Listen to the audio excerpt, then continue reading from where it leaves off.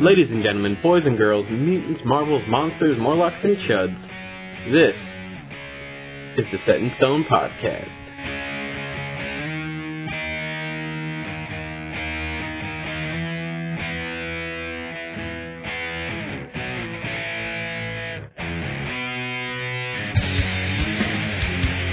I must be slipping in my old age. A name amongst names. Hey, you guys. That's right, we're back. Sorry about that delay. Had some pressing deadlines, had some conventions coming up, different shows, just staying busy. But I'm not going to let you down. I'm going to keep sticking through for this one. That's right. As long as I'm capable of doing this podcast, damn sure I'm going to keep doing it. We may even get Steve in here to do a little bit of the intros, a little bit of the outros, a little bit of the editing, you know, kind of spread the workload a bit. Anyway, this issue of the Set in Stone Podcast is kind of a really awesome, kind of personal episode for me. It's with a very good friend of mine by the name of Gerald Johnson. And Gerald and I met kind of in a weird way. Well, we'll go over it in the interview. But it's kind of one of these weird coincidences that, if not for this event happening, I don't know if I'd ever met this really cool guy. And kind of makes me sad. But I did meet him, and he's awesome and extremely talented. So, in case you miss it, you can hear it here. Go check out Gerald's art gallery showing down at the Arts Factory for First Friday. He's got his own little room over there set up. August 1st, 2014, in case that matters to you. You can just Google search First Friday, Las Vegas, and for the month of August, and you'll see it down there, and you'll be able to check it out. I think he's going to be up there showing his work for a while. So, yeah, go check it out. You know, give him some props, check out the work, and just see how awesome this stuff is. This guy's like a Renaissance man. He's like all over the place. He's doing tons of stuff, which you'll hear in the interview. So I'm going to stop babbling here. I'm going to let you guys get to it, and you can check out this awesome interview with my buddy, Gerald Johnson.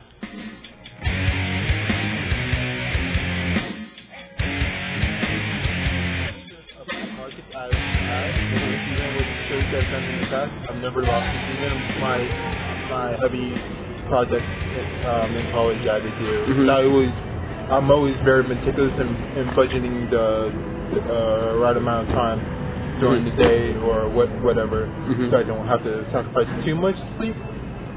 But I always end up finding myself working late anyways because you just get caught up in it. The moment. Oh, me too. I call it getting in the groove. Yeah. Like my ex, you know, she'd be like, you know, hey, when do you want to go have dinner, or when do you want to do this, you know, when do you want to do that, and like, oh yeah, let me just finish working on this.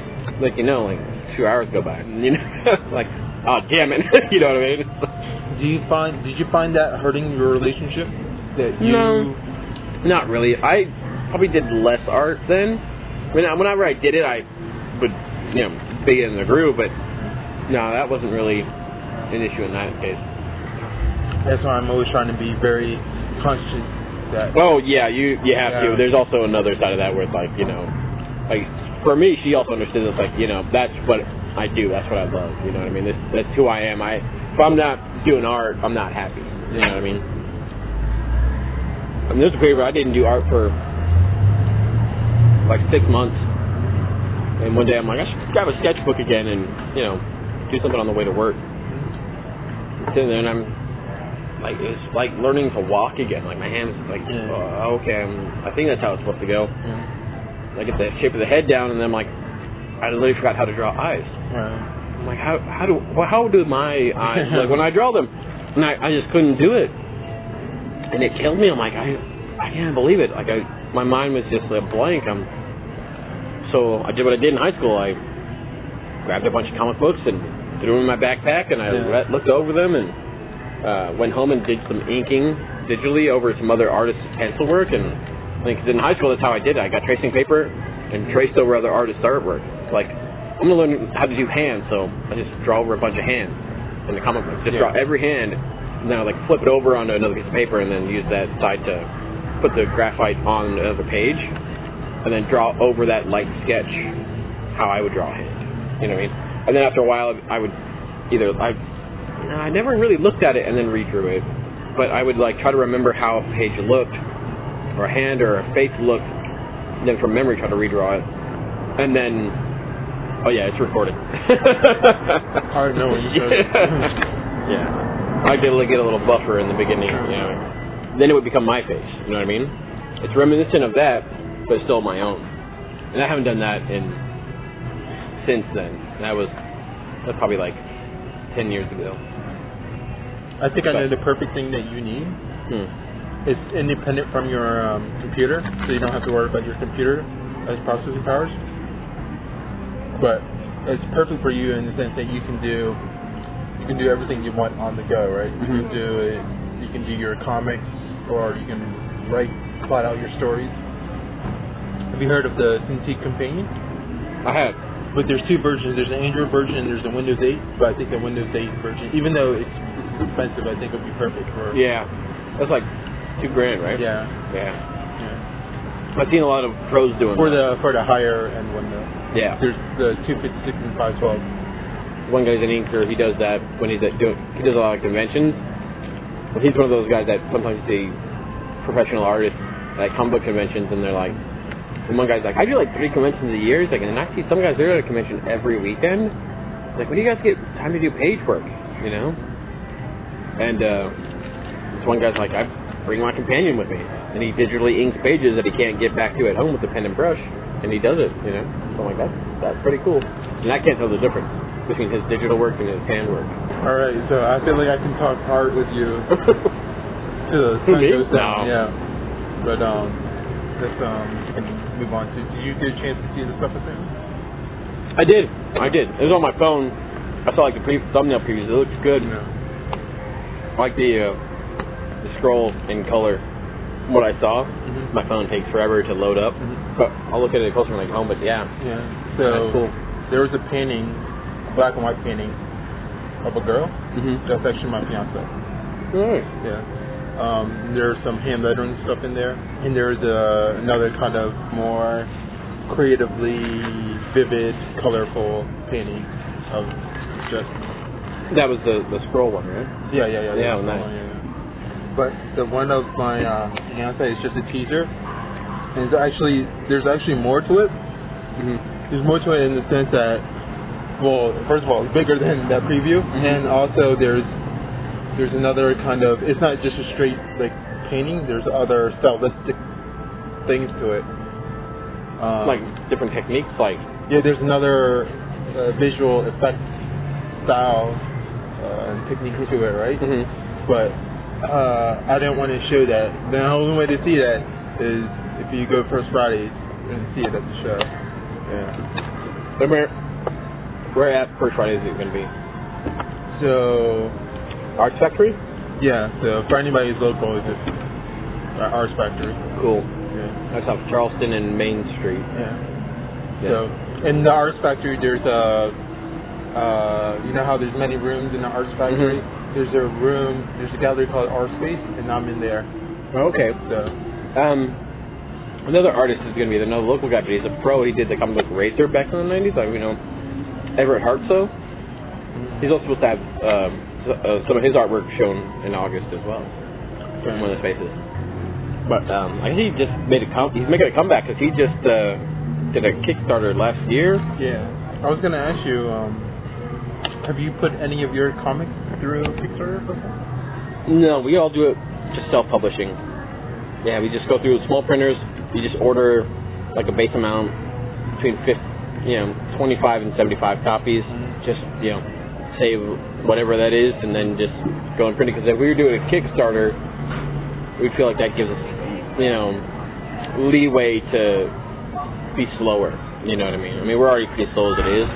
But this also has to do with having a partner on the other side of the country that has its own life and his own family out there, and we can't can't always meet up because he's 4 hours ahead, stuff like that. Well, you have family on the other side of the world, so. I can understand that. I kind of see, for your situation, the Kickstarter offering some good incentives. Mm-hmm. If you did it, first of all, this money, you won't have to worry about saving up the money to do the printing of it, right? Yeah. I'm not complaining about saving the money. Yeah, it's not a lot, but even still, it's also like if we didn't do it ourselves, and we just waited for a Kickstarter or an Indiegogo to do like a single issue, and say we didn't hit our goal or we only got half of what we needed. I'm afraid that would make either one of us feel like, oh, we failed, so nobody wants to buy it here online. How would they go buy it in person? And I'm kind of glad the way we did it. What we are planning on doing is an Indiegogo for the trade, the collection, just like the first 6 or 9 issues. That's going to be all in color. And part of the Indiegogo will not only go to the paying for the printing, but it'll also go to, we want to commission a cover from a professional, for the art. Scott McDaniel. Yeah, I know that's your boy. Yeah, oh my gosh, don't even get me started. But yeah, he's the guy that we love to support, and he supported us in the past, so at least me. But have you ever talked to him about possibly doing a sketch variant cover of your book? Oh yeah, we've talked to him. He's all down for it, but it's also a matter of paying for it. Yeah. How much would or having the right thing for him to work on. That too. We wouldn't want him to just do a bunch of things that we don't know what we're going to put it towards. Mm-hmm. And there's bigger projects than that we're looking to work on with him. How much would you have to pay him? I think you get like a commission sketch is like $60, and like 2 characters is like $120. Relatively decent price for an artist who has that long a history in the industry. But like the covers are like, I think we're looking at like doing like a wraparound, and that's like between $300 and $600. You know what I mean? We're looking for doing like page work, like have him do layouts, and then I work off of his layouts. That'd be very beneficial for you too. Oh yeah, I've seen his layouts, and they're amazing. Like they make anybody look like a superstar. And he gave us a page rate on that I don't want to speak aloud, just in case somebody's like, hey, what about me, or that's way more than I got charged, or way less, But so we want to try to find the right project for him to work on for that, like him to do layouts or even full pencils. And then I would do finishes or inks, or both, which would be, amazing. But then we would also have a project. If we want a project like that, we would want it to be colored, and we would be colored well. So we'd want to get somebody who has some real talent to do that. So that most of the money would be going to that. It would be going to pay for him doing the work, and then the colorist, and then the publisher. My brother and I would be just doing it for free, basically, because that's what we're doing here now, And it would be a pleasure to do that stuff. The audience can enjoy some music in the background. Well, I hope I'm not picking up too much of it. Go to iTunes. Shazam the music, buy it. There you go. There's your commercial. Let's jump in a little bit on you. Let's kind of start from the beginning. Where are you from? I'm from a military family. So I was actually born over in Seoul. So my dad's black and my mom's Korean. So I'm mixed. And which is in itself is a amazing combination, because it's not. You have what some people could consider though a really white name. It's a really American. Gerald Johnson. Yeah, it's a very Americanized name. Yeah, that's probably even whiter than my name. I'm sorry, where you say you were born? Seoul, that's right. Yeah, hence if you remember one of the arts I sent you, It's a hand lettering piece, but it says I'm a soul man, but it kind of does a little creative wordplay on it. So, well, that they'll be able to see if they go to the link. Yeah, so I'm sure you'll talk or whatnot. Yeah. So it's good to have a visual medium. Yeah. And an audio medium. So while we're waiting. So you were born in Seoul. When did you come to the States? When I was real young, probably when I was around like 4. Okay. So really young. So it sounds like you grew up on a military base? Yeah, so I was, and it's very different. Wow, like now that I recall my childhood, even when most of our upbringing was in Pennsylvania, a military base near the capital of Pennsylvania. But that was such different lifestyle and culture because it was very open. Yeah. Yeah, and almost Korea's very reserved, very. Yeah, it's almost like all the families are in the one area. One street. Yeah, the one street of it. So let's say there was maybe 20 houses, and all 20 it was very open door. It was very everybody knew each other's families, and the children would play, and all the children would play all these red light, green light, all the different type of games that you probably played when you were younger. So I think I've got a few years on you too. Yeah. So I don't know if you hit 30 yet, but yeah, I have. Oh, you have. Okay. Yeah. So I'm 33. Oh, okay. I'm 33 last week. Oh, well, happy birthday. Yeah, thanks. Yeah. So again. Oh, you win. Yeah. So yeah, I'll be 35 in less than a month. Oh, yeah. So, yeah. Anyway.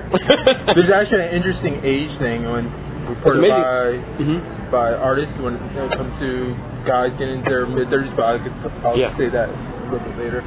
I might do some changes on the color scheme, but it kind of the little kind of wordplay on the two souls. So I'm a soul man, SEOUL, soul. I was born there, and SOUL because of soul, having soul. Well, nice. So my pops had soul, and my mom was from Seoul. So, well, I'm technically from Seoul too, but so it's kind of a little play on that. That's cool. Yeah. I was talking to one of my dad's helmet when I did the library show. My dad works across the street, and the guy that drove me, he had to go pick up his mom. I went to see him, and I just started growing in the facial hair. And a friend of his there, he recognized me. We were talking a little bit. My dad had to go do something because he was working. He goes, you do look a lot like your dad. Well, I'm like, I'm half him, so that's... I get the opposite. Because people will say, you don't look like your brothers, or if they saw me and my dad standing next together, I'm sure they would say, you don't look like your dad. Well, he's more soul and you're more soul. He's more soul from the South, you're more soul from Korea. I was just thinking about something. We never did an actual introduction. I do that afterwards. You don't listen to the podcast. No, but people want to know my name. I'll let them know. Okay. Well, we can do that too. This is Gerald Johnson. Yeah.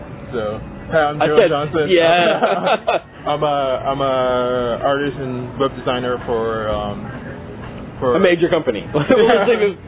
Yes, I never say where I work at because it's you try to tell everybody, hey, listen to the podcast, and you just start talking shit about something, and it's oh yeah, we don't want you to associate us with. If anybody goes to the Facebook page, they'll find the link to my Facebook page, and then say, well, there's your work uniform. Let's zoom in. Yeah. Okay. Yeah. So a major company here in Los Angeles. Yeah. We both work for the major overall company. Yeah. Which is how we met. Yeah. Which is what, 2 years ago now? Yeah. 2 years ago, March. At a team building. Yeah, it's a team building company exercise they did. So. It sounds like a bunch of trust falls and kumbaya. And it was, but it was really awesome. They stopped doing that for so now that's only done for higher ranking upper management people? It's not there for... Well, it was in the beginning only for them. Yeah. Yeah, and then they lowered it down. I guess it's because they'd done everybody and they wanted to keep those people working. But I guess that they maybe with cutbacks and having enough people to keep doing it. But and then they tried to do that one big rally at where I worked. And then now everybody's a champ, and we're like, oh, that's a bunch of bullcrap. So now they've been... I felt bad because, one, we had to go through, 2-3 days of it. And then it's also like, man, they didn't get to go through 2 or 3 days of that. They just went to a rally. Yeah. I mean, I kind of enjoyed mine. I got to know you guys. Oh my God, that's what I'm saying. It was so amazing. I wish everybody could have done it. You know, I went back to work, that next day, and it was like, hey guys, this is amazing. And half everybody's like, yeah, we know, we did it too. That's why we sent you. And they're like going to people I know in other departments, or don't even know in other departments, like, oh my God, have you done this yet? And they're like, well, done what? Yeah. Like, ask your management now while you can. Don't wait, just volunteer. Yeah. But that was cool. Yeah, that was a good time. I wish that was longer. You know what I mean? Yeah. Like they not condensed it. Or originally, I heard it was like a week. Yeah, 5 days. Yeah. So then I'm not sure if this is true, but then I'm hearing now it's like to 1 day, but I'm not exactly sure. I think it's still 2 days. There's a lot of information to go through. Yeah. My director was kind of saying that down to 1, but somebody said that they believe it's still 2 days, so I'm not exactly sure. But anyways, Mai actually switched over to corporate, so she was working in the same building I was working. So it was good to kind of see her and stuff like that, and kind of catch up a little bit. But then she you almost like touch up. Yeah. I don't know where. I remember where I could remember that from. We had that. That's the last day we all did that big pump up as we came out and met all of our teammates and stuff. Yeah, she just out of nowhere. She gave me that big hug and wrapped her legs around my waist, and I was like, "This is the greatest day of my life." We love Mai. If you're listening, we love you. Yeah, you probably aren't. I love you differently, Geraldine. I like you as a friend. Oh, because you're engaged. Call me. Yeah. Well, I'll tell you. Enough with hot chicks. We know. We should get back to talking to you. Are you saying I'm not a hot chick? Not hot enough. Okay. So you were like what? 5? You said 5 or 6 when you came. Yeah, around 4, state. but yeah. Okay, so 4, and so was it Pennsylvania you grew up in then? Yeah. Most of my growing up was in PA.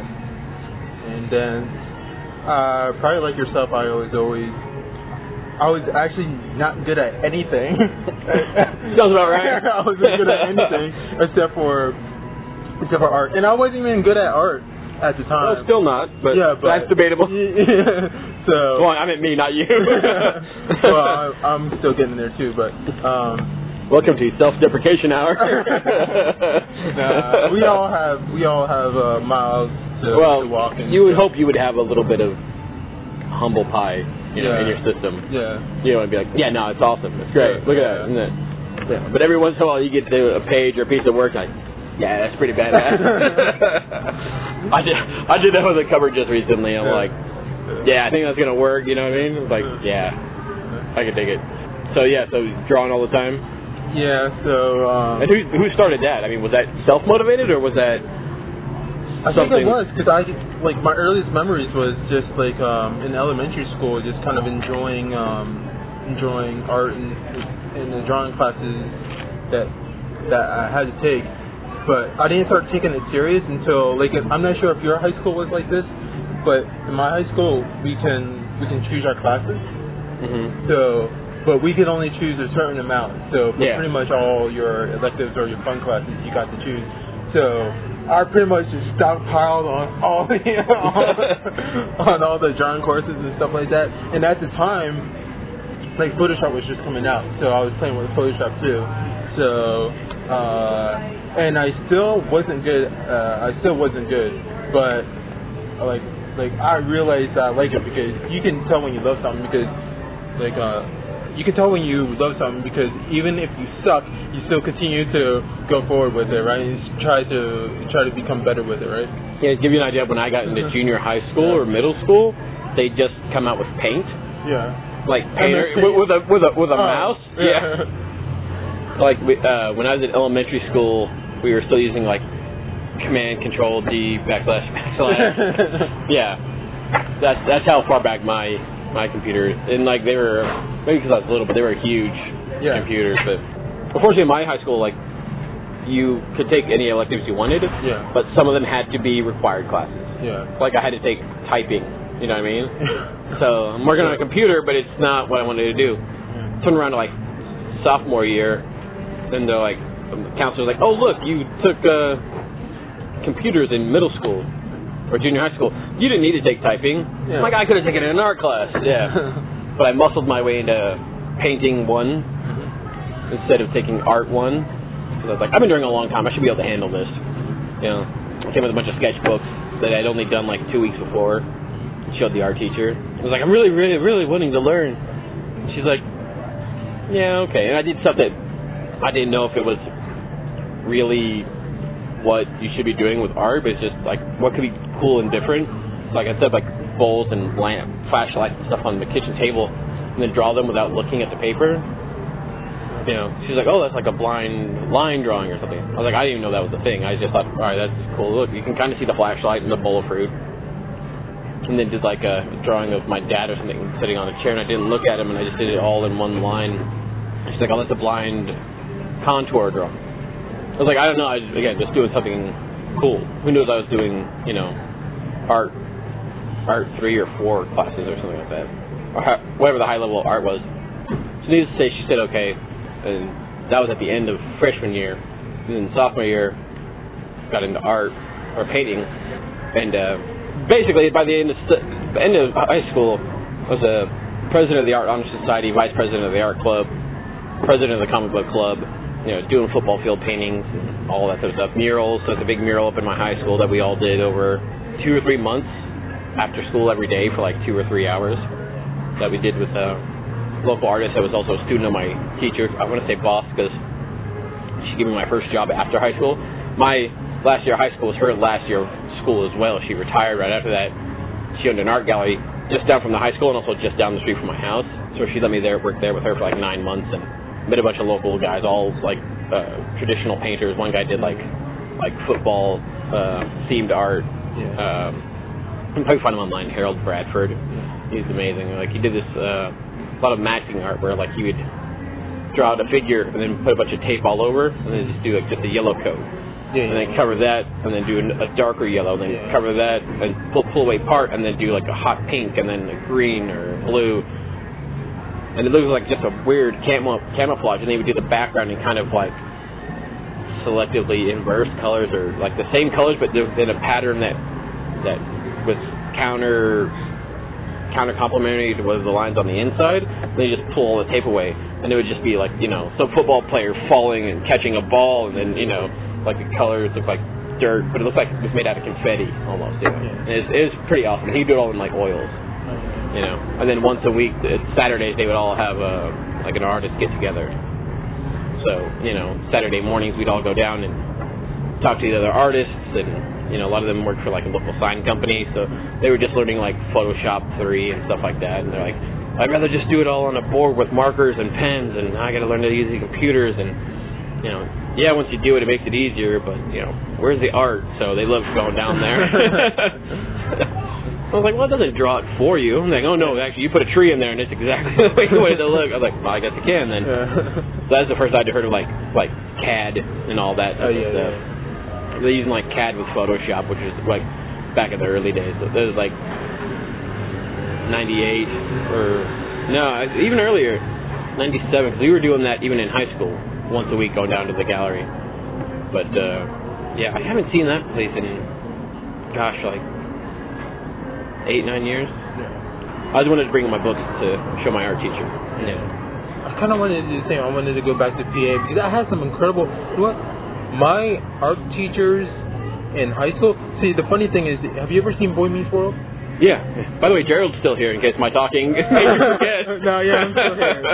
So, in Boy Meets World, like when they had Mr. Feeney when they were little, and then when they went to high school, they still had Mr. Feeney because he ended up being the teacher in high school and their college. Yeah. Right? I can totally relate to that because my art teacher was from my middle school or junior high, and then willing to make noise. Then when I went to high school and so forth, then I had the art teacher was still there, and like I had no complaints because he was freaking amazing. Like his oil technique was by far the best that I've seen. Like, of all the oil people who paint oil, like this guy was amazing, right?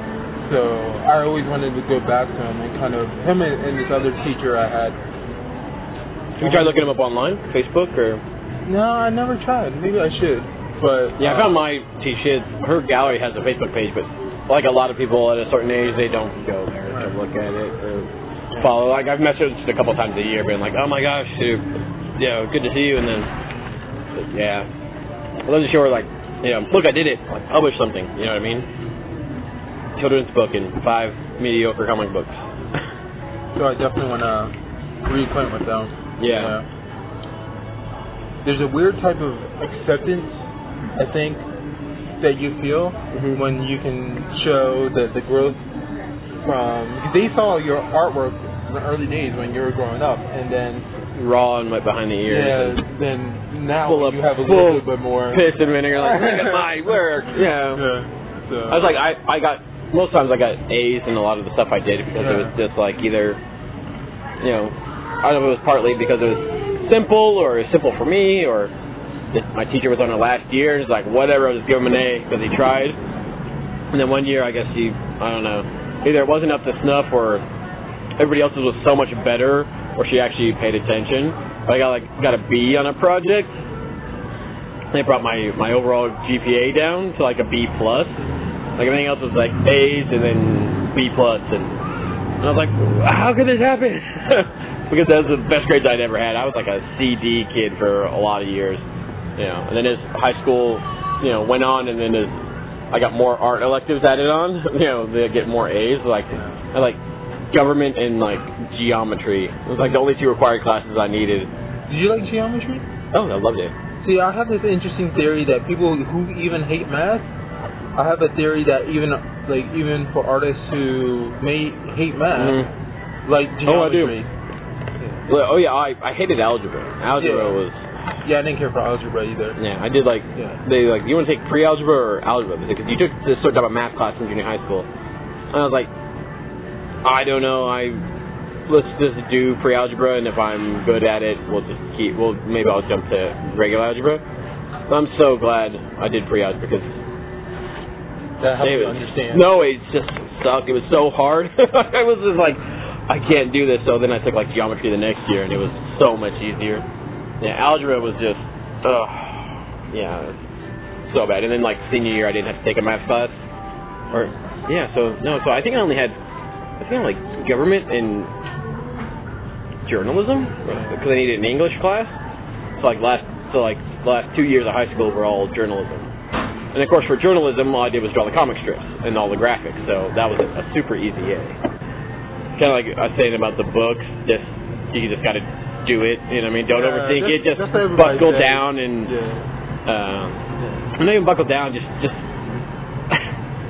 Well, it always sounds weird when it was just let it happen. But everybody says that. I guess I'm more concerned with the quality. Oh, in my instance, I'm more concerned. I know we got that idea, but this is for your own original idea, your own graphic novel, right? Yeah. So the idea has to do with mages because it's actually a video game idea because I love. I was huge into like mages of different type of fantasy games and stuff like that, or action adventure games or whatnot. So that's kind of the crux part of it, but it does like a twist on it. So, but I was more concerned. I wanted the story to be good, right? Because it's representing parts of my culture too. So I'm hoping it can be well received. So I want the art to be good too, but I have more concern over the story. Yeah. So I'm not sure if you find that similar. Like if you're. Yeah, there's so much change in the story. I mean, my brother and I have been working on this idea since high school for Conquest, like 1998, 97, and. First it was just me drawing characters that he had, and then it was like, oh, now let's turn it into a book. It took like another 7 or 8 years to do that, just to get it to look right. And then at one point we're like working on issue 2, like, okay, we know who the characters are, we know where they came from, and we know what the end goal of the entire series is going to be. That's great. And I got to a point, and kind of going over the story and a timeline, and I'm like, why is the character doing this? Well, he wants to get to this point. And it's like, no, but why? You know what I mean? Like, what's his motivation? What's his overall goal? We know what happens to him, who he becomes, you know, who he marries, all that stuff, but why does he do this task to make this certain thing happen? Somebody was like, I don't know. I was like, well, we have a story, but no motivation, no MacGuffin, no what does the character want the most to make this whole reality spur? And then within a matter of like maybe an hour, I came up with an idea, and it changed the entire course of the book. It changed like everything, like, and then at one point we're like, what if this character is connected to that character? What if this character does this? What character does that? Which is the great part about being independent and doing your own thing, because then you can change it in the midst of it. Like, all we had to do for the first issue, because we had it done, we just went in and changed some dialogue in the word bubbles, and one character became a completely different person, and a lesser character, when he was supposed to be like a key character, you know. And now we have such just a much more vast story, you know. And we had an idea to kind of do this as a slow-paced thing, and by the time we got to the end of issue 2, I told my brother, we need to speed it up. We need to have more action. We need to have the story really progress, because if you want to get to a certain point, it's going to be like issue 50. Yeah. You know, it's going to be like those. It's going to be like Dragon Ball. You know what I mean? American version of Dragon Ball, where it takes forever for a fight scene to happen. It takes forever for people to talk, and they'll be walking down the street for forever. Yeah. You know what I mean? So yeah, that part, you know. But that's also good when you have a partner, that somebody you can talk to about, you know, where the story's going and what you want to get across. Because having a different point of view can kind of make you look at where your point of view is at. Yeah. You know what I mean? Like say, like, you have an idea of like, this should be going like this, but if somebody else comes in and says, well, what if we just give it a twist? Yeah. You know what I mean? Like, it may not be what you thought it would be, but it may be a better way to get to where you want to be in that point for whatever story you're telling. It's always good to have a fresh perspective, because they won't have the attachment that you have to the characters or to the storyline or plot. Yeah. So it's always good to have that outside perspective. Yeah. Having a fresh set of eyes on anything can be really good, which is why I picked up that other project, the Chain Reaction book, with my friend Josh. It was just one. It was not like Conquest, which is like sci-fi high adventure, you know, which is fine. I like drawing the characters, but I'm not very good at sci-fi. I love the genre, and I love watching the movies and all that, but like drawing spaceships and stuff like that, and like really complicated aliens, not really my forte. You know what I mean? I'm not really great at it. I gotta do it. Oh yeah.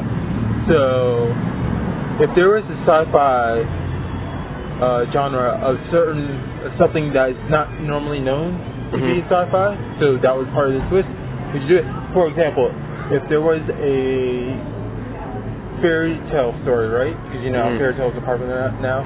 But if there was a fairy tale story, but it was done in a sci-fi way, would you be eager to check it out because of the sci-fi element, or? Well, for me, when it comes to almost any story, and it's maybe just because I'm an artist, but I always look at the way it looks first. Yeah. You know, I like some stories, like I don't give a damn about certain characters, but if he gets to be like Joe Madrier drawing it, I'm gonna be all over it, because that guy can make anything look amazing. Yeah. Or if Jim Lee's drawing a book, like, I never would have picked up a book called Divine Right about a kid who's a hacker. I remember that book. You know, and his best friend, Max Faraday, his best friend is hitting on his sister, and his sister's in the military. That doesn't, and he goes to another world. That kind of doesn't sound very cool at all, just based on that. Yeah. But if you got Jim Lee writing and drawing it, I'm gonna go pick it up. You know, and it was not a heavy action book until towards the end, but. Yeah. But it was Jim Lee, and it looks great, so that's why I'm going to pick it up. You know? I like Jim Lee's homage to Max Faraday. Do you think Max Faraday character? Do you know anything about Max Faraday?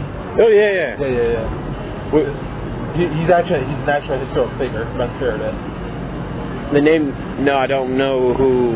So Max Faraday was a scientist who pretty much discovered how to conduct. So, you know how, like, your house right now and how electricity is measured and stuff like that, meters, like, that process was done by Max Faraday. He figured it out.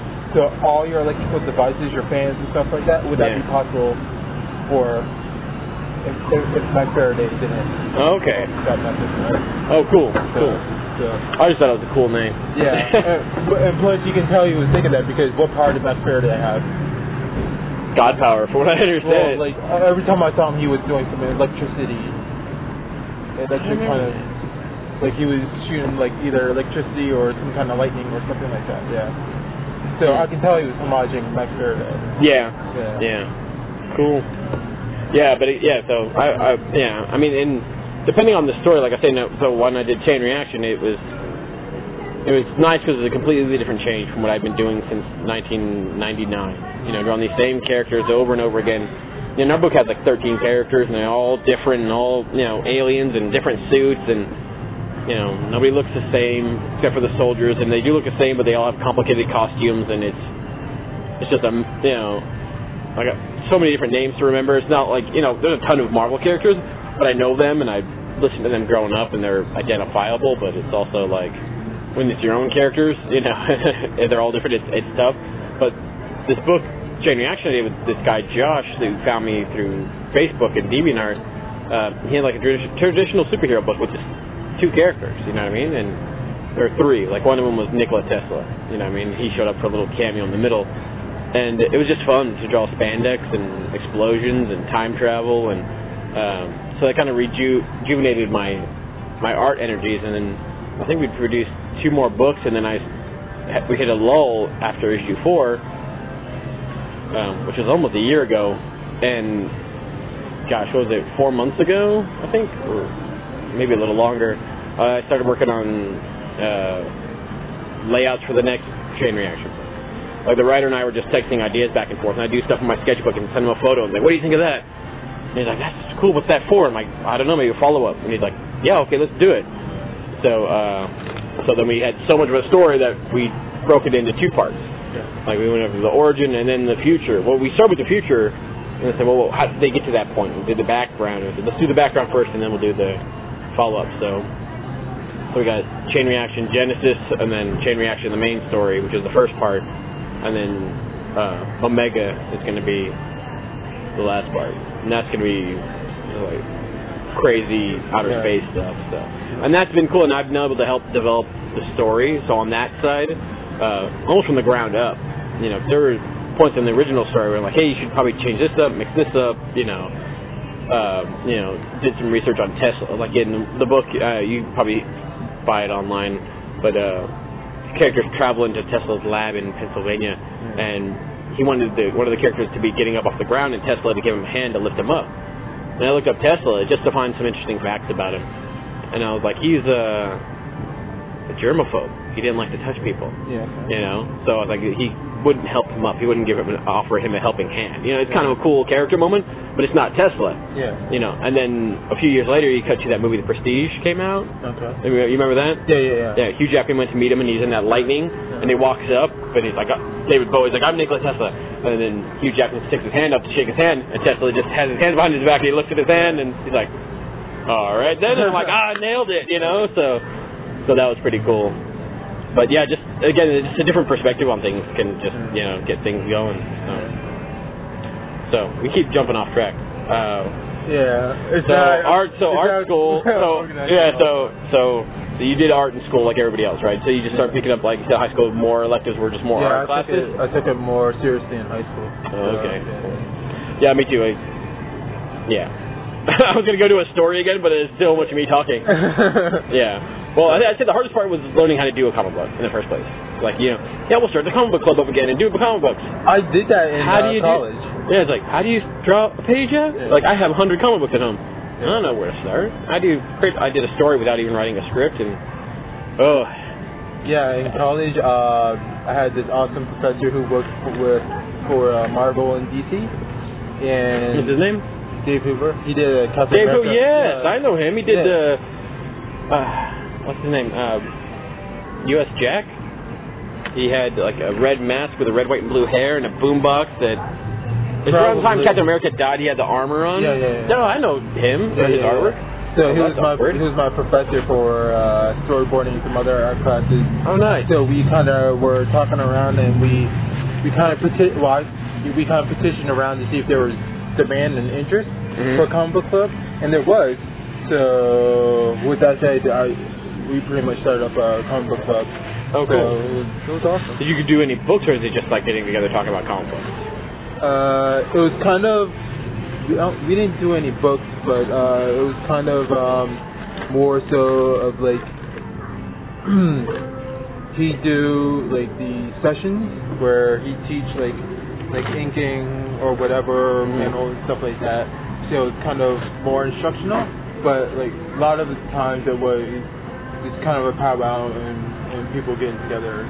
Yeah, about art. We up until recently. We were doing that with our local group, kind of sitting around. But most of us were also working on stuff for books, like where we showed layouts to each other and stuff like that.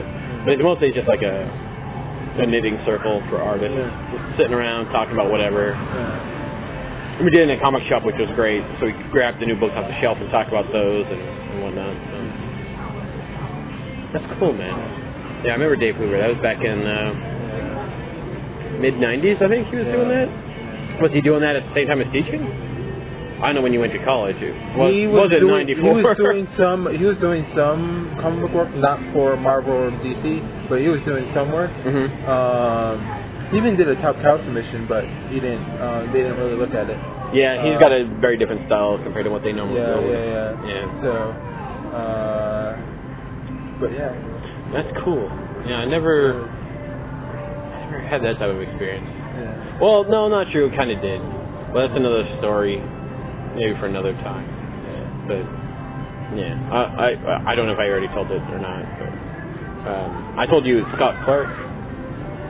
Yeah, Scott Clark. I remember back in the '90s, Image had all those books come out. Stormwatch. Yeah. The guy who drew Stormwatch, Scott Clark. He also did like Alpha Flight when they brought that back, where they had like that slick red and white armor. And Sasquatch looks like a giant, saber-toothed beast. And, like all noir looking. Well, he used to live in town here in Vegas, and he used to come to the meetings whenever we were in town. And I saw him at one of the conventions, and he used to hang out with us and just draw and tell us stories. But it's crazy. But he actually he like came into my house a couple times, and like he was getting rid of a lot of comps from his years of working at DC just recently. Like he did like Grifter and I, Vampire and a couple other books. They would just send him free stuff all the time. So he's selling off a lot of big trade books. There's a book called I, Vampire? Yeah, there's a book called I, Vampire. Okay. It's gone now. Yeah. So I'm pretty sure they still own the copyright, but do you have an idea for an I, Vampire? It could be an interesting take. Yeah. Well, I mean, that title. Yeah. That title. Sorry, I'm sure you'll come with something much more creative. It sounds like iPod to me. Yeah. But like he was hanging out with us, and like we went to dinner with his son and him and a couple other local artists just hanging out.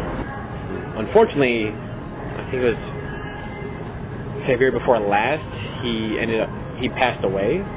But it's kind of bittersweet because like I got to know this really great guy. He sold me a piece of original Stormwatch artwork for almost nothing. Like he could have gotten so much more if he had not put it in a stack of old artwork that he was just practically giving away. It's like $1, $2. I don't care. Just make me 10 pages for $1. It's like really old indie stuff, like stuff we would do. And then right in the middle of like he got this giant stack and he split it in half. And the one guy was like, "Hey, which half do you want?" It's like, "I don't care." And he handed me the bottom half, and I found an original Stormwatch page, and I got it for a song, basically. It's super cheap. And and through that and all the others, we became friends. And he was like, said he was gonna start bringing over his artboard and his pages, so I could scan them and email them to DC for him. And then he's like, "Yeah, I'll bring over my artboard and we'll go over your layouts." He'd help me with issue 4's first couple of pages. And I was like, this is amazing. Like, I can't wait for this stuff to start happening. And then he passes away. And it's just like, like you working with this really great artist. But, yeah, I'm more upset that he's just not. I'd almost rather him not be hanging around with me than to be gone. Yeah. It's just how it goes sometimes. And then, obviously, we all got to know him a little better. He's a funny guy. We hung out from, like, gosh, what was it, like 3 o'clock in the afternoon one day for an event till 3 the next morning. Just talking about him and the old Stormwatch days and parties with Jim Lee and all the other guys, and him and like Ryan Benjamin, and learning how to do stuff the right way, and how even Jim Lee back then in his mid-20s was just schooling these 17-year-old kids on how to be better artists. Yeah. Like he knew how to do it so well that it was ridiculous. Like it made people just look bad, Not to be a bearer of bummer news, but Hoover also passed away. Oh, yeah, really? He was that's right. I saw that on DeviantArt. I think it was. Yeah, that sucked. Him and what was it, Al Rio, right? Al Rio passed away. I don't even know him. I know. The Camp Out clone. Yeah. Well, yeah. Hey, if you got a niche, take it. But he was doing like a lot of pinup art, a lot of that stuff. But I understand he kind of went out like really sadly. Like he suicide, I think it was. Like he hung himself. Al Rio? Yeah. In his studio. Yeah. Yeah, because he was doing like Jungle Woman stuff, right? Like I remember he's like the Hoover, He's doing like a lot of really high rendered cross hatching. Yeah. Whoever, like I didn't know his parents too well, but they really gave some. There was the artistic gene pool in that family was freaking crazy because he had the twins. His brother worked for Disney, if I'm correct. So he was showing me his brother's like Disney paintings and stuff like that. It's freaking ridiculous. Is he like a background painter or like a? I think so. Like he did some scenes, and I think he did some. I'm not sure what he exactly worked on, but I just saw his art, and like both of them were. Because I know there's some that do like for movies they'll do like this is a scene of a fight to give you the feel of how it could look. Yeah. So I don't know the technical. I can't remember the technical term for it. Yeah, but those guys were like Hoover had a classic style too, but his drawing ability was really good. Yeah. I said I wasn't going to go through that story, and I did it anyway. I was like, I'm sorry. No, it's me. I was like, no, I have to get the story out, because I don't know if I told it before or not. Yeah. But, we should just move on. Yeah, it gets depressing, and then you start talking about other artists who have passed away. I started taking art seriously in high school. Then you comics in college with Hoover. Yeah. And then, so I went back. I was in college in Philly. Then I went back. After I graduated, I went back home to Central PA, mostly because to support my mom. Because at that time I heard my mom had a tumor on her spine, so I kind of wanted to help the family. So I took like 6 months off or whatnot, and then after that time period, I found a job where I started at a local area, at a local kind of cop shop nearby, in website and marketing and website development. So I was there for about 5.5 years, and then after that time, some friends and I decided to come here for vacation just to check it out. Yeah. But we liked it, so I decided to completely random decided to make a journey out west. So that sounds like both sides of the spectrum. Either completely out of the blue, or it's like I hear people do well out here. Yeah. So and they just uproot their whole families and come out. Yeah. So your family's still back in PA. Yeah. Oh, okay. So, and your mom's doing better, I hope, or yeah, she's doing better. Oh, okay. So she's good. That was a kind of or not, or I don't know. Is this gonna be another death conversation? She's good. Oh, that's good. Yeah. That's good. But my father passed away, so that sucks. Yeah. He had some health issues, but yeah. So I'm glad we had burgers. Yeah. But so you took art again in college? Yeah. Was that out here, or was that out there in Pennsylvania? It was out in Philly. In Philly, okay. Yeah. And was that part of a career goal, or was that just part of like, I have to go to college, so I may as well have something fun to do, or? So at the time, I didn't know any better. And so I went to college just because it was the default thing to do, right? Mm-hmm. So unfortunately there is the repercussions of that with the debt and all, but that and the fact that I didn't have the money to go to college is why I didn't go to college. Yeah. That was, like crippling debt. Like my friend did mechanics, like to a mechanics school, and he's a runner for a law office. Yeah. He spent thousands of his parents' money, and it's like that's great, you know. You're not missing much. I'm glad with the friendships I made in college. They say the experiences are more than even the schooling is a good reason. But and it's not like my school. I can count the amazing teachers I had on one hand, right? Yeah. Other than that, the friendships and kind of the experiences I had were good. But nowadays, I would recommend people. There's so much stuff online, resources online and whatnot. There's like almost anything that you want to know, you can find it for either free or you pay, but it's such a cheap price compared to education. Compared to higher learning, it's a fraction of the cost. So. And even that, I mean, there's also like trade schools and community colleges that you only have to take a smaller amount of courses. As opposed to the big overall of going to like a university where it's like, you have to take 9 classes to get 1 credit and the one thing you want to do to get a type of BA or something like that, or a certificate, you know. And I technically don't need a good degree for what I'm in. Like I could have been working as a web designer for the company we work for without my degrees. So. I'm sure it'd help, but... I mean, it doesn't look bad. It doesn't look bad when you have like, James Stone, admin, Kmart, retail, web designer. I mean, then you have high school education, college education, and some type of art. Gerald. I'm going to hire you before I'm going to hire that guy. I don't care how many comic books you own. That's going to make you a good web designer. It's like I put out an application for something, and I'm like, how do I put down I'm self-taught in Photoshop, and it's an old version that I don't know everything I'm supposed to know about it, or a program from Japan that not everybody uses, you know what I mean? Like maybe like, what about Illustrator? I'm like, I don't use Illustrator. You know what I mean? Like, it's the best for making graphics. I'm like, well, I get by. You know what I mean? I know some tricks, you know. You said it was the best for making graphics. My brother does that. He does like the logos and stuff for our books. It's best for especially stationary things that need to be constantly resized. Yeah. But in terms of making graphics, Photoshop. But well, I mean, other people say Painter. That's if they're doing painting. Again, it's all artistic preference.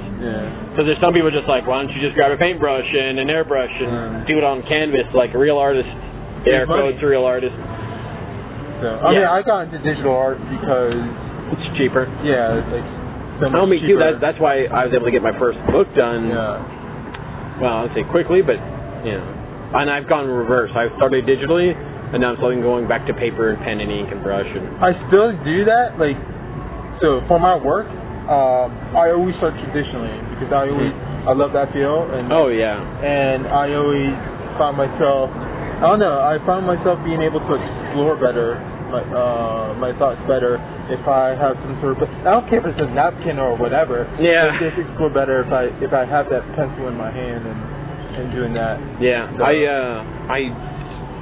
When I do it, I do layouts with my brother. We jump on Skype and we'll lay out a page, and I get an idea where he wants to go with it, and then sometimes the whole thing will have to change just because this looks good on that small screen.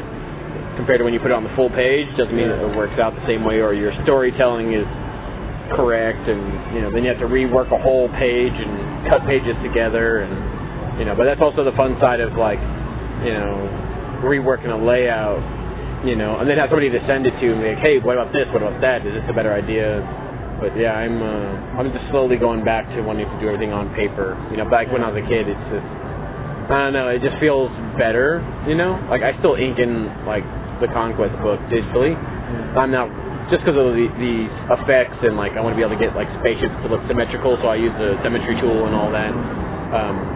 Like I'm not at that point yet by hand doing that. And even if I was, I would leave everything but a spaceship drone. That way I could just pop it in there digitally, in the middle of the page. You'd be like, yeah, now let's hope it doesn't look too bad compared to the rest of it. Where to now? So so now you're so from there you came here. Then it's basically web design from here after. Yeah, I had some trials and tribulations when I first got here. So for pretty much the first year, I kind of got involved with this local mom and pop print shop. Mm-hmm. If they're bad, you can say their name. We'll back. So BR Signs. Oh. It was just like the owner was a car salesman, right? So, and not a used car salesman. not to stereotype all car salesmen or whatever, but he kind of had kind of a slithering kind of talking. He's a stereotypical car salesman. Yeah. He lives up to the stereotype. Yeah. So, and just I won't go too deep into it, but I am thankful because I was there for 6 months, and then so it did help me out. I did get to see some inner workings of print and stuff like that. Yeah. But from there, I went on to another local print area. So I won't mention their name because they're pretty good. Yeah. But it was so demanding, and it wasn't my cup of tea. Yeah. So then from there, I went to a real estate. I think it's the #1 real estate company in Las Vegas, actually. But the vice president of that company, he had a few other businesses that he had in Las Vegas, and he wanted me to develop the web marketing for these companies. Yeah. So for 3 of his companies, I kind of built websites and stuff like that. That's he was cool. a good boss. Yeah. So it was pretty cool. Well, he's giving you work besides real estate, right? So. Yeah, he was giving me web work that I was doing. Wait till you get the bill. So that must have been in the earlier days before just anybody was doing web, before Wix or any of the. I think Wix was around. Yeah, but it wasn't as readily available as it is now, where it's just anybody can build a website, Yeah, but okay. Well, it's more of I should ask more of how long have you been in town compared to? Here's the thing I'll say about those. Because it was only 3 years ago. Then it's well, no, and then that website would have been around, Yeah. So but not everybody knows how to do that, or. So here's the thing I'll say about Wix and all those companies that do ready-made websites. I'm all for giving power to the people to be able to make their own websites and stuff like that too. Yeah. But I still think professional web designers are very crucial and necessary for this. Because, for example, I know a lot of people, since they have smartphones and stuff like that, they feel like photographers because they can take pictures. Yeah. But that still can't replace a professional photographer doing some amazing wedding photos of your wedding or whatnot. Yeah. They still have those skills.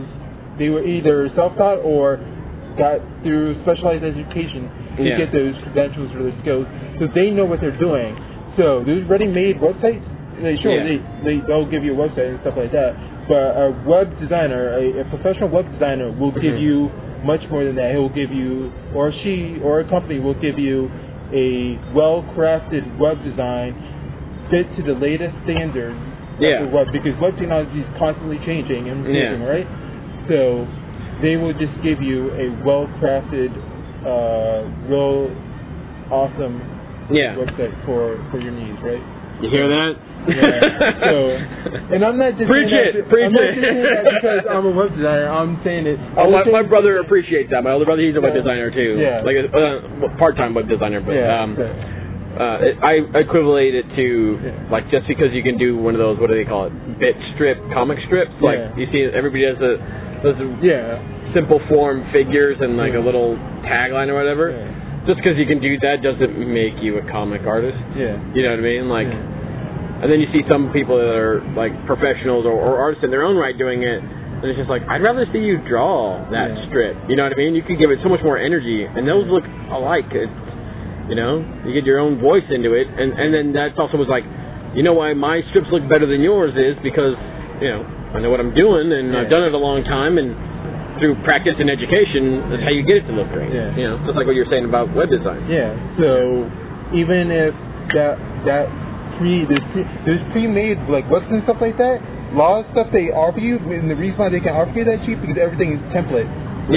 Like, so basically what that means is that your site is going to look like everybody else's, right? Yeah. Or variation. Depending on combination. I think a lot of it's just people. It's like anything. Stereotypical America. People are lazy and they want a website and you know. And they just want to have something up, you know. It's like, I want to show my cat photos. There's, you know, my stupid cat website, you know what I mean? It's like, if you want to do that, just go to Tumblr. Yeah, or get a Tumblr page. Stuff like that. Those provide, like, the quickest and easiest option. Right? And those are free, too. Yeah. So, but I'd rather see that than somebody putting together a poorly done website, you know. Well, I mean, I don't know what, by comparison, you know, I've seen some that are pretty cool, but I don't know how ours stands up. I don't know if you've seen it or not. But Immortal Samurai. All your, I saw it. Okay. So, I know it's pretty simple, but it's also I think the mobile version is probably worse than some of the other ones I've seen. No, I didn't check to see if it was responsive. So I need. I mean, some like trying to click on just icons to get to places, but I think it's also because my brother didn't learn that for mobile, or the way the website is set up wasn't for both mobile and desktop. So I don't think mobile versions were available back when we started it. You know what I mean? Like years ago, we got the URL probably back in like '99. And I don't think smartphones were available back then. Like I think smartphones only came around 2002 or 2004 or something like that. So that's what we'll have to look into. My first impression of your site when I went to it is it was clean. It had a very clean look to it. It also gave me a very like almost WordPress feel. So it kind of had that template feel to it. So I didn't check to see if it was responsive, but if it's not responsive, it should be. So you should tell. It's better than a lot of sites I've gone to. Like some that you would expect to be online. Like I like the site and I like what they show, but like there's ones like they'll give you like previews of like they'll give you these launch viewers like it's like here's top 10 worst Batman comic books. And there's a launch viewer, and then for whatever reason it just blocked out the entire image and the cap or half the caption. Then you've got like the ad spaces tend to fill up the whole screen. You know what I mean? Which that's one an example of. I mean ours isn't too bad. So when can we expect this graphic novel to come out, man? I mean. So, I know you're all full of self-doubt like any artist, but see, I'd love to be able to help you get this thing going. I mean, not like I don't have enough on my plate as it is, but even to get it under the label, because like what we do is like we'll put stuff under our label, and then like you would just cover whatever type of printing you want to have, and then whatever you sell the book for is yours to keep. You know what I mean? Say like you get like a run of 100 books and it costs you like $200 or whatever it may cost. You sell them for $5 a piece, that's like $1,000 or whatever. That's all yours. You know what I mean? We're not the type of people who are like, hey, we want to take 10% off the top or 20%. That's not what we're really about. If anything, we would like to do that, for ourselves. But even though we are not making money, but we're also looking to just get people involved in it. So, I hear you. So you remember, like earlier when we were inside. Right now we're kind of outside this building, but earlier James and I were inside. And it was nice and cool. Yeah, it was nice and cool. Our boba were We're full. in Las Vegas heat, but it's kind of a little bit better now. It's 8 o'clock and probably 102 degrees. Compared to it being 104 earlier. But when we were inside, I was telling James I was envious of him, right? And I was envious because... And I told him he was crazy. So I told him reasons why I was envious. But also, the other reason why I was envious of you is we're both artists and we're both passionate about art. But another thing is what I like about you is your artistic identity is very strong. Like you love comics and that's like what you do, right? So stuff like that. So, but for me, I found that I'm a very different type of artist. Like I love comics, but I'm almost like an art whore. Like I love so much different kinds of art that I always feel like. You mean production-wise? Like you like produce so many different types of art? Yeah. So. Okay, because I love all types of art too. Yeah. But my forte and my skill set is in comic books. Yeah. Like I don't shun away and be like, that Rembrandt's an asshole. Yeah. You know, like screw Da Vinci, him and his non-flying helicopter. But no, I mean I love all that stuff, but it's just my passions lie there. Yeah. You're more on the fine arts side. Well, see, I can't even say more so on this. Oh, it's 103, so we were wrong. It was 115 earlier. So, anyways, no. Yeah. I love like comics and all that, and part of why I'm into web design is because I love that too, and I consider that art too. So, but what I mean by me being an art whore is because I like the storytelling, comics and stuff like that, and I like doing that, and I like doing. And I do these art shows, which I kind of told you about too. So I do my paintings or whatever. And lately I've started getting into custom hand lettering because everything's digital now. Yeah. So I kind of like the taking a step back. Yeah, I kind of like the friendly charm that like custom hand lettering has, right? So I just like doing all the different types. And in addition to that, is I love all these different type of styles, which is why my paintings or whatever, like the scroll painting, had a different visual style than the grayscale paintings I did of my fiance. So I just have to try it. So basically, what I'm getting to is in relation to my story is I have this plan of building out the Gerald Johnson brand, right? Because I want the Gerald Johnson brand to be a brand of quality. So I'll continue to strive for that and create like these paintings and do these shows. I've been trying to do these shows once a year, but I have 2 shows next year too. So I'll get into that later. But so I'm doing all these other different types of artwork with that, and so I feel like after that. Then maybe I'll transition into the story and work more on fine-tuning the story arcs. And I kind of even want to scrap some characters because I feel like some characters won't necessarily push the story forward, and I have to think about the story for. Well, I wouldn't recommend scrapping it, but I wouldn't recommend putting it away somewhere else because I did the same. I did like one point when I was doing Conquest. And I was working on like we had a lull between, or maybe it was before like. I can't remember, like I was trying to develop the book, so yeah, I was doing the early editions, and then like my brother was just not calling me because it was expensive, and I just started developing a story on my own of one of the characters' backgrounds, and then I grabbed a sketchbook, like a small sketchbook, and I would do like a head sketch and a body sketch, a head sketch and a body sketch, and I did like 2 or 3 notebooks like that, just full of characters like that, and thinking like, I'll just pick and choose some of these characters and put them in there. At first it started out as like a sketchbook of that comic. Like all the characters, the height profiles, the spaceships, the aliens, blah, blah, blah. And then we started rolling on Conquest, and I was like, well, we're going to need characters. I just started drawing tons of characters. And I was like, who are these characters? What do they do? I'm like, I don't know. That's up for you. You're the writer. And now we can go through the website or our own personal like Dropbox and then say, like, okay, we got this guy. We'll make him the mayor of this town. You know what I mean? So like that guy may not work for that story, but you can always take off the name and put him in. Or keep the name or whatever, and then just put them into another story. You know, change up a costume or something. Yeah. So it's never a good idea to throw everything away completely. But just transfer it somewhere else. You know what I mean? All right. So when I say scrap, I just meant have that character in a vault. But I'm gonna edit that out. So I'm about to get real with you, right? Okay. My old mentality was to draw characters and somehow fit it into a story, right? Yeah. So pretty cool, but.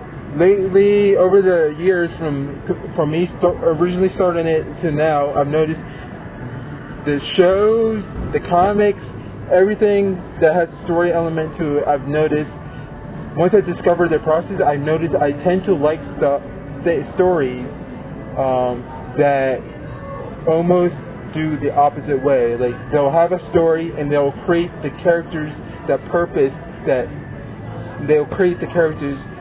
fulfill the purpose of that plot or whatever.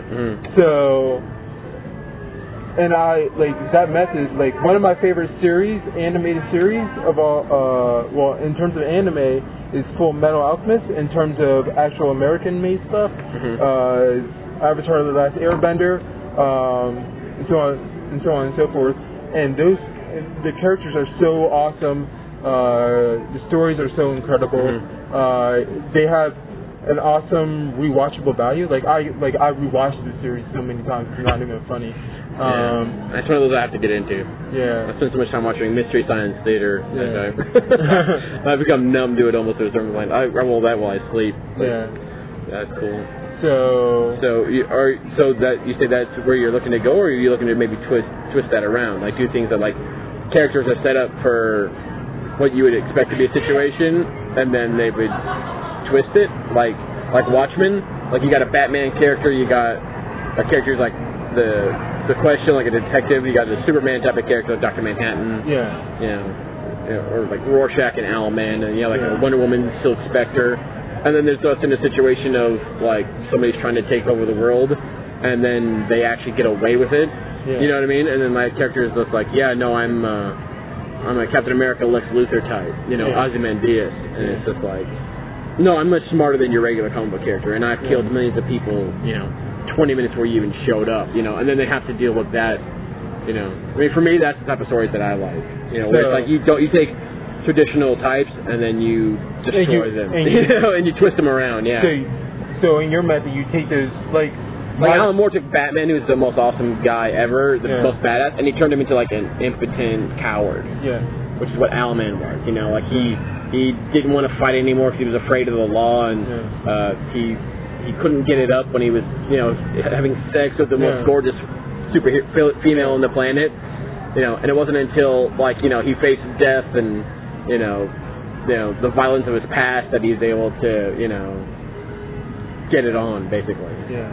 So my original thinking was I created, like in my main story, I created these black mages, these white mages, so on and so forth, and then I created those characters, I designed those characters, then I was going to fit them into the story, right? Yeah. So that was my thinking before, but now what I want to do is some of these characters will still be there because they will still fit for what I want to say, but now I want to really look into creating an amazing story arc, right? Yeah. And so then I'll fit those characters into it. Like I have this main character, and then I'll design a situation, and that situation I'll base these other characters out, or like what would be the most challenging thing for my main character to go through, or whatnot. So then I'll design event characters or whatever that go in line with that. So my characters will have these conflicts and so on and so forth. So it's more just kind of structured. One of my biggest suggestions would be don't be afraid to let the story take over, or the characters take over. Don't. I mean, if you feel that if something's happening, I don't know if it's out of your control, but basically like based on the way you have your characters working, if it varies from where you want it to be, don't be afraid to push it further. You know what I mean? Like unless you have everything completely laid out and you know exactly where you want it all to be. I mean, like Conquest, it's an ongoing, and if we feel that like these characters are taking a turn that will improve the story or just make it just that more epic, we'll do that. You know what I mean? Let me ask you something. With Conquest, it's an ongoing series.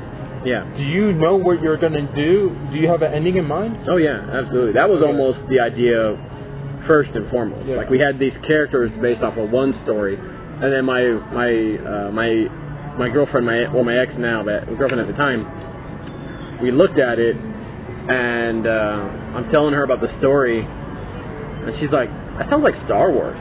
I'm like, yeah, my brother's a big Star Wars fan. She's like, no, look at the story again. And I looked at it again, and I called him up. I'm like, dude, we just did Star Wars. You know what I mean? The villain is the guy's dad. That's totally Star Wars. You know what I mean? And it's in outer space, and they're like, well, this guy, but that guy is Chewie. You know what I mean? This, it's such, character tropes that it's ridiculous. And then as we developed it, we twisted around, flipped it on its head, threw in a bunch of other mumbo jumbo, and even now from issue to issue, it's like we're we're furthering the story and we're letting the characters get to plot points, but we're also like leaving a lot of wiggle room for developing other story ideas. Like we have one character looking to find his people, but rather than him come to Earth or the planet they're on, not Earth, but be like, hello, my name is Noble and I'm from a distant planet, and you know, one, we kind of hope the storytelling tells that, and then another part is just like, why would he know how to talk to these people? So the first two issues he's in, or almost 3, like 2 to 4, he says nothing until the last page of number 4 because he's learning the language. He hears like internal dialogue, but like the people talk to him and it's like blah blah blah dog blah blah blah blah, you know.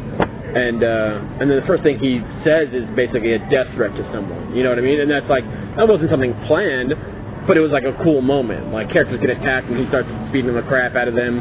Like hardcore. Like the guy never did. He got his ass kicked in the first issue. Like, you know, he shows up and then next thing you know he's somebody's prisoner with a bloody face and then next thing you know he's like kicking people in the face while gouging somebody else's eyes out and breaking necks and you know and then basically just throttles somebody 2 feet off the ground with the one arm. I know I'm making an arm motion like people can see me, but but and that just kind of came through the development of the story. While these other characters were doing their story around him, he had his own internal story. And then I would suggest, and then we just started ideas like, what if he did this? What if he did that? What if, out of nowhere he just became this badass, which is kind of the end goal for the character. Like each character has their own end goal, and all focuses around the one main end goal. But we still, we had to get to certain plot points, but we're leaving a lot of room in between, to develop where an arc can go. So that that's just my suggestion. Don't be afraid of letting the characters take over. Totally. Like the one thing I like is like character-driven stories, and like with the Airbender and Full Metal, like I mentioned earlier, and I forgot one, Blade of the Immortal. Like those series that hold high and high. I love Blade of the Immortal. Like they're character-driven, and that's why I love them. I mean, I read the comic, not the. No, I know. I read the comic. I'm not too much into the animated version. I haven't seen it. Yeah, I've seen it's kind of. I know the comic can be slow sometimes. Yeah, but I still enjoy it. Oh, me, one of my local shops had like a 25-cent bin, and they had a ton of Blade of the Immortals. What? You didn't tell me? I don't think I knew you at the time. Okay. If you ever see it again. Yeah. Well, I bought like 80 issues or something like that. Like I have a stack like that of Blade of the Immortals at 25 cents a piece. But anyway. Yeah, and that's only like a third of like one volume. Are you keeping in touch with it? No. Like I know it's. But they were expensive back when those came out, like $3 or $4 in the '90s was a lot for a comic book. Yeah. And even now it's a little. it's closer to. I don't think he's not doing single issues anymore. I heard he's just doing the graphic novels. Which I collect, but Yeah. Well, that's cool. But But I think the main arc that I got with the last set was the one where he was kidnapped and they were cutting his arms off and sticking it to the other guy. Yeah. So that whole plot line did go long. Yeah. But it was good. Yeah. So I hear I believe you said it was gonna end soon. That's what I heard. Last time I checked, it was at volume 25 or 26 or something like that. So I definitely want to. I need to. Yeah. Need those. So that gives you. That's the idea. Those are stories that are like touch me and kind of move me and stuff that are like in my. They're your equivalent for me, like Dark Phoenix Saga and Extinction Agenda. For me, like those are like or even gosh, I can't think of all the different story arcs that I like. But I find myself being tend to lean less away from superheroes and more into like realistic stuff and maybe just in like style too, like I really want to do like a noir detective type of story. Like we have kind of a sci-fi character set up like that, but again, I mean sci-fi, but I really want to play with like Heavy Shadow and like I love like Raymond Chandler's books and stories about Elliot Ness and the crime busters and all that Depression era. There's a series of books called the True Detective series by Max Allan Collins. He did Road to Perdition that they based the movie off of. He did it as a graphic novel, and I love all his stuff. This is about a guy who he wrote the story about this one guy who his life spans from like the 20s to like the 80s or 90s, and he was involved in like a lot of major historical events. The fictional character in realistic events like Roswell, like he was there during like a follow-up investigation. He figures out who kidnapped Lindbergh baby. He was part of the disappearance of Amelia Earhart.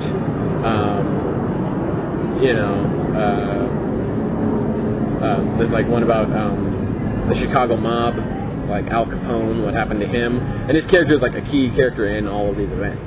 Like his character has an affair with Amelia Earhart and the Black Dahlia. It's just really, and that's the type of stuff I love. Like, and his characters are so well written, like really sharp and really quick and very real. For the time, for being like the 40s and 50s. But that's kind of where my attentions lean towards. You know what I mean? Like I want to do something like that, something more down to earth. Yeah, I kind of agree with those sentiments a little bit. Like, I find myself falling out of the kind of supervillain mentality of like I'm gonna conquer the world. Yeah, the Dr. Doom. Yeah. So more just a little bit about more kind of like grounded and something that can kind of like you said like a little bit realistic. Yeah. Even if it's a whimsical style, just something a little bit more realistic and relatable to. So. Yeah, even if it's that old trope of ordinary people in extraordinary circumstances. Yeah. We have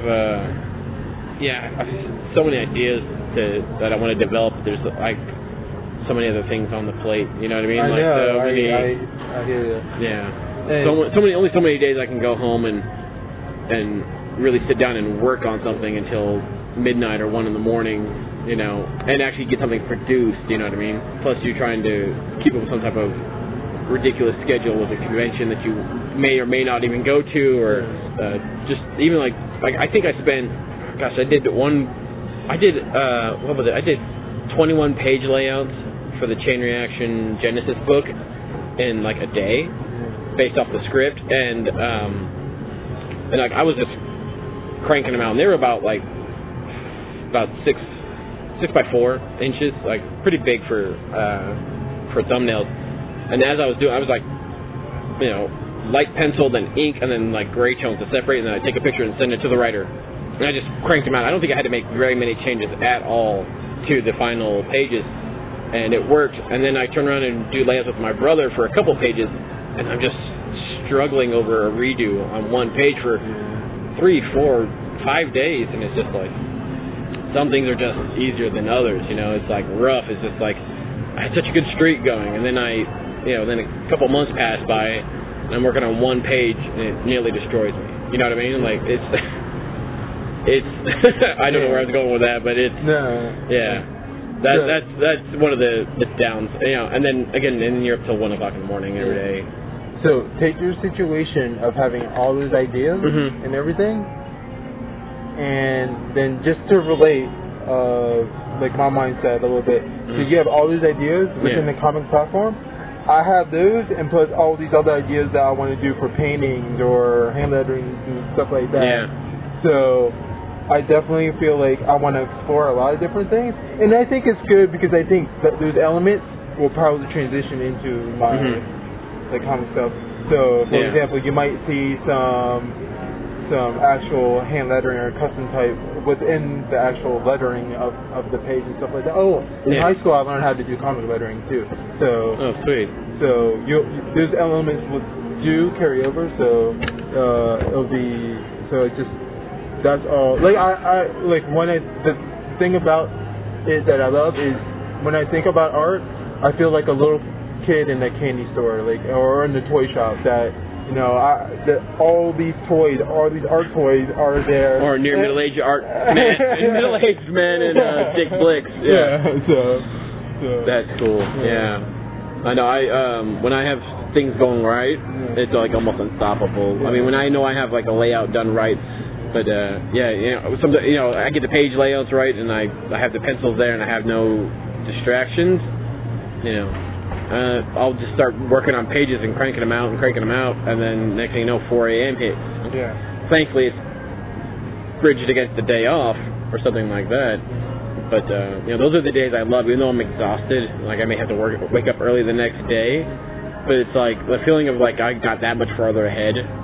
Like I did layouts for one of my newest books, or I did the actual pages.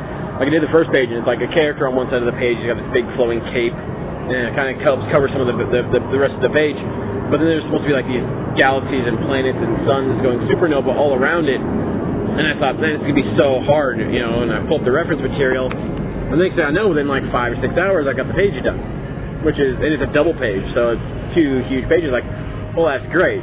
True, I got a big character on one side and part of a cave covering the bottom, but it's like, it's a snap. I flipped to the next page, which is also a double page, and just based on how well the other one went, it's like, oh, these are just characters in the middle of an action scene, right? It took like 3 days, you know what I mean? It's like, oh, well, there's action, and then there's foreground action, and then there's background action, and background characters, and background elements, and it's like, you have explosions and spaceships, and, spit flying, and characters, it's like, you gotta worry about perspective and proportion, and, and then you spend 3 5-hour days after work, every day working on it to get it done, and then you go into the next double page, and you get done in like 4 hours, and then the next one is done in, it's a simpler shot, but you have to change it for whatever reason, and then it gets in and takes another 2 days to finish it up. So, but I mean, those, I'd almost rather do that all the time than almost anything else. Yeah. You know what I mean? But like everything else, unfortunately, we all got to pay bills and eat. Yeah. So if I didn't have to eat or sleep, I'd be unstoppable. Yeah. But, so this is all stuff that you're doing. Yeah. Is there any type of time frame for it, or is it just one of those that happen when it happens, or for the graphic novel? Yeah. I mean, it's going to happen after this, like after this time period of show. So I have a show next month, first Friday next, come out if you can for all the local lights. And then first Friday in August. First Friday in August at the Arts Factory, Charleston and Main Street. Yeah. So then in March 2015, I kind of roped in some co-workers of mine in my department, and the 3, we have a trifecta of artists that are doing a show in March. We last week we met together. Is that it first Friday as well? That's going to be a first Friday as well. Okay. So we met and we got together this past week. So we finally boiled our theme down. So we have a theme. So we're doing all this prep work for it. Can you give an idea what the theme is? Our theme is like faces. Faces? So when do you need my piece? Oh, wait, you didn't call me. Oh, so, man. Unfortunately, it's a 3-person show this time. But another show. I'm not wide enough in name. No. I'm kidding. Yeah. I can plan that far ahead, but yeah. But yeah, one of these days I definitely want to rope in other people and stuff like that. So the 3 of us had that show. Then later in 2015, we're gonna go at it again, and we're gonna do some work for another gallery. So 2015 is gonna be a very fun year for me.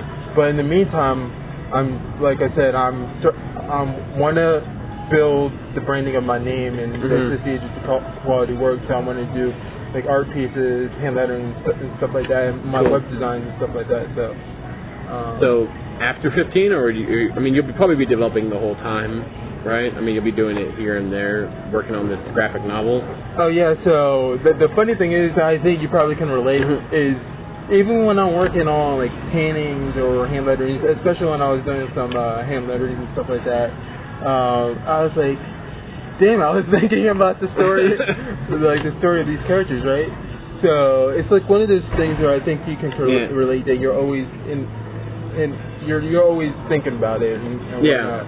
So, and that's a good and bad thing because you're kind of thinking, man, I want to redo this part. Yeah, I've been able to kind of switch it off as of late. Yeah. Because before, like, I would let it consume me so much, especially when say I've got like page layout. Like at one point, I had like all those page layouts for Chain Reaction done in a day, and then I'm just like, now I can just do the pages. You know what I mean? Just start working on them, cranking them out. You take a couple days off here and there, but it's like the quickest I've ever developed a book, like 4 or 5 months. From like rough layouts to finished pencils and finished ink. I think, gosh, what was it? From November to end of January, so like less than 3 months, we had that whole book penciled and inked, laid out, penciled, inked, and it's only been within the last few months that it slowed down because we wanted to get it in color, and our colors, his computer crashed on him, and he's just now got back up to speed, But yeah, I mean, I'd love to be able to do that all the time. But it's just, but when I say I had that for Conquest, and my brother doesn't have the script finished, and I don't have any more layouts, and I'm like, I've gotten 4 pages done in a weekend. It's like, I want more pages. Oh, but he went on a trip to Virginia. It's just like, no, why aren't you here? Why can't I get more pages? It's so close. I could just start doing all this other stuff, and then it just stressed me out. It was like, and I tell my ex, I can't believe he doesn't have any pages for me. I want to get the book done. I want to keep rolling. And now it's just like, it's not there. And I'll hit him up with a couple messages and be like, hey, we got to get this done. But if he's not, it's like, well, I'll work on other things, like learning to use Japanese brush pens. I've been learning to do that. I'm so glad because I just got some new markers for my hand lettering. So yeah, if you tried, where do you get your pens? I go to jetpens.com. You can get a lot of cool stuff there. Yeah, so I recently heard about that because I watched these other artists, and they, like one of them, this artist named Will Terrell, he has a Japanese Kurosake?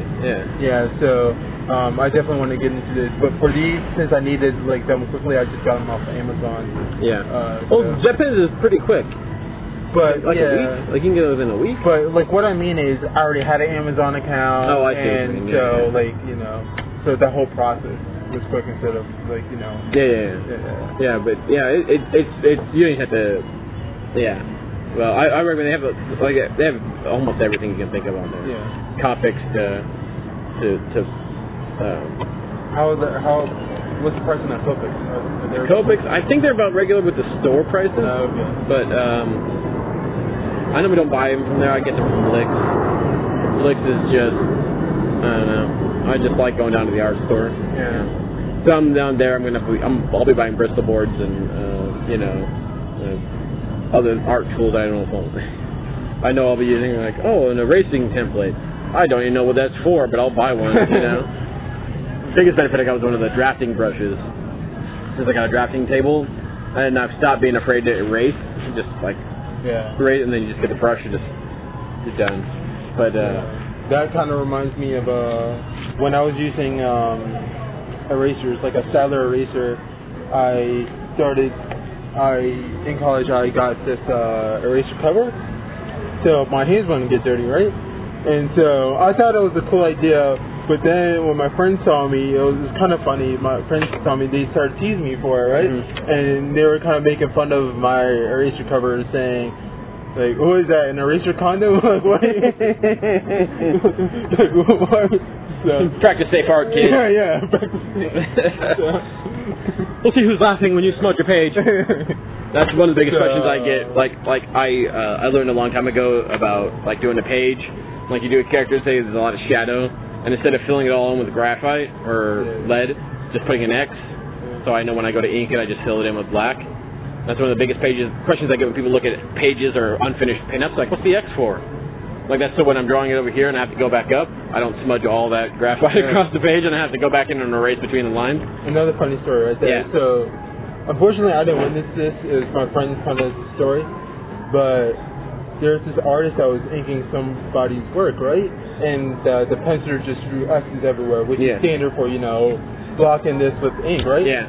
But this guy, this inker, when he inked that, guess what he did? Mm-hmm. He inked all the little X's on the page. He's not a real inker. He's not a real inker. So, almost you thought somebody was going to go in, because I know sometimes inkers will do that digitally. They'll just ink in where the X is and then fill it in later. But yeah, that sounds ridiculous.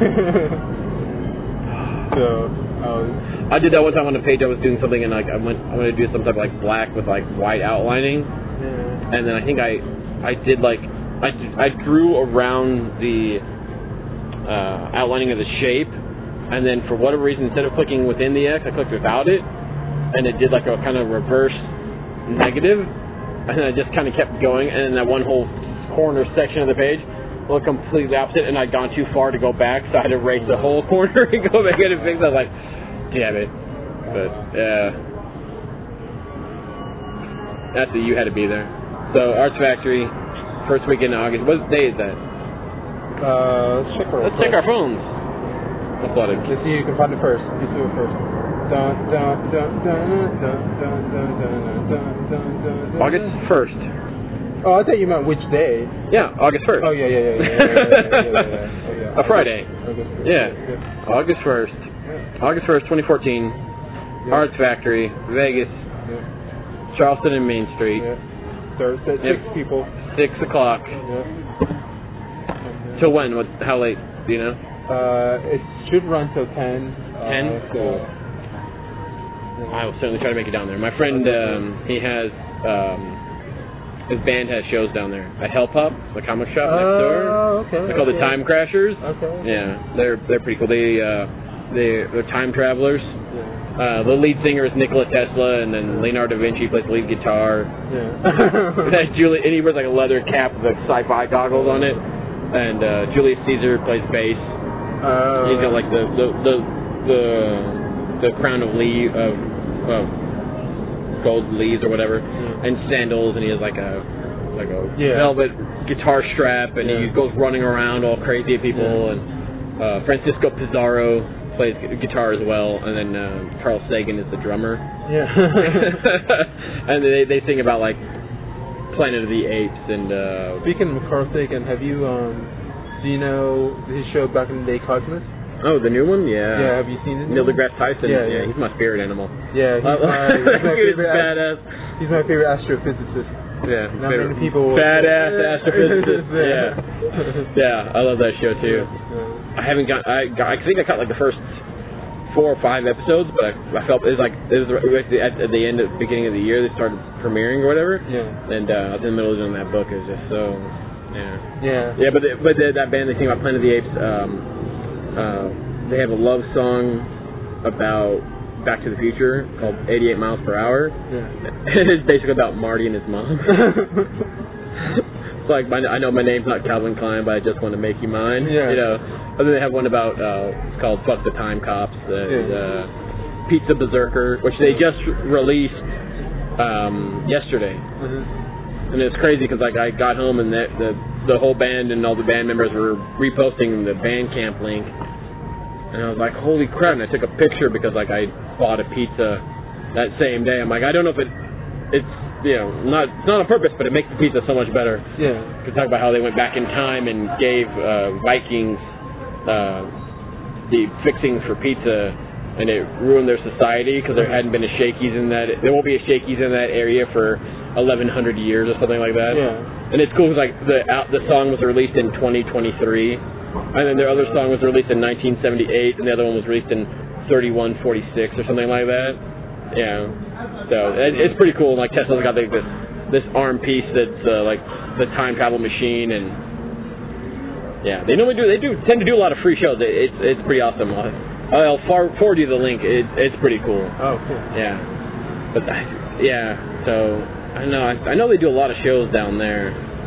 But yeah, go down there, check it. We're at like 2 hours now. Yeah. So we'll wrap it up.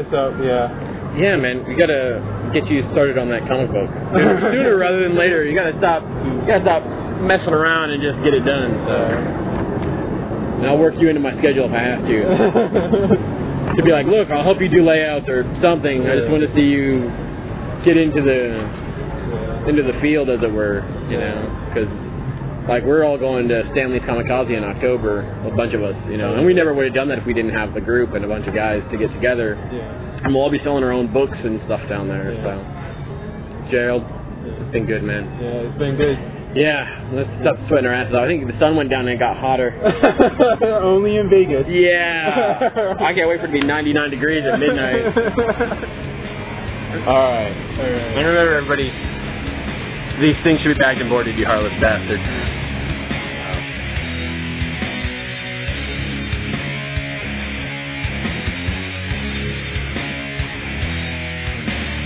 For more information regarding Immortal Samurai comics and the podcast, please visit immortalsamurai.com for all the updates on Conquest, Chain Reaction, as well as art, convention schedules, and commission lists.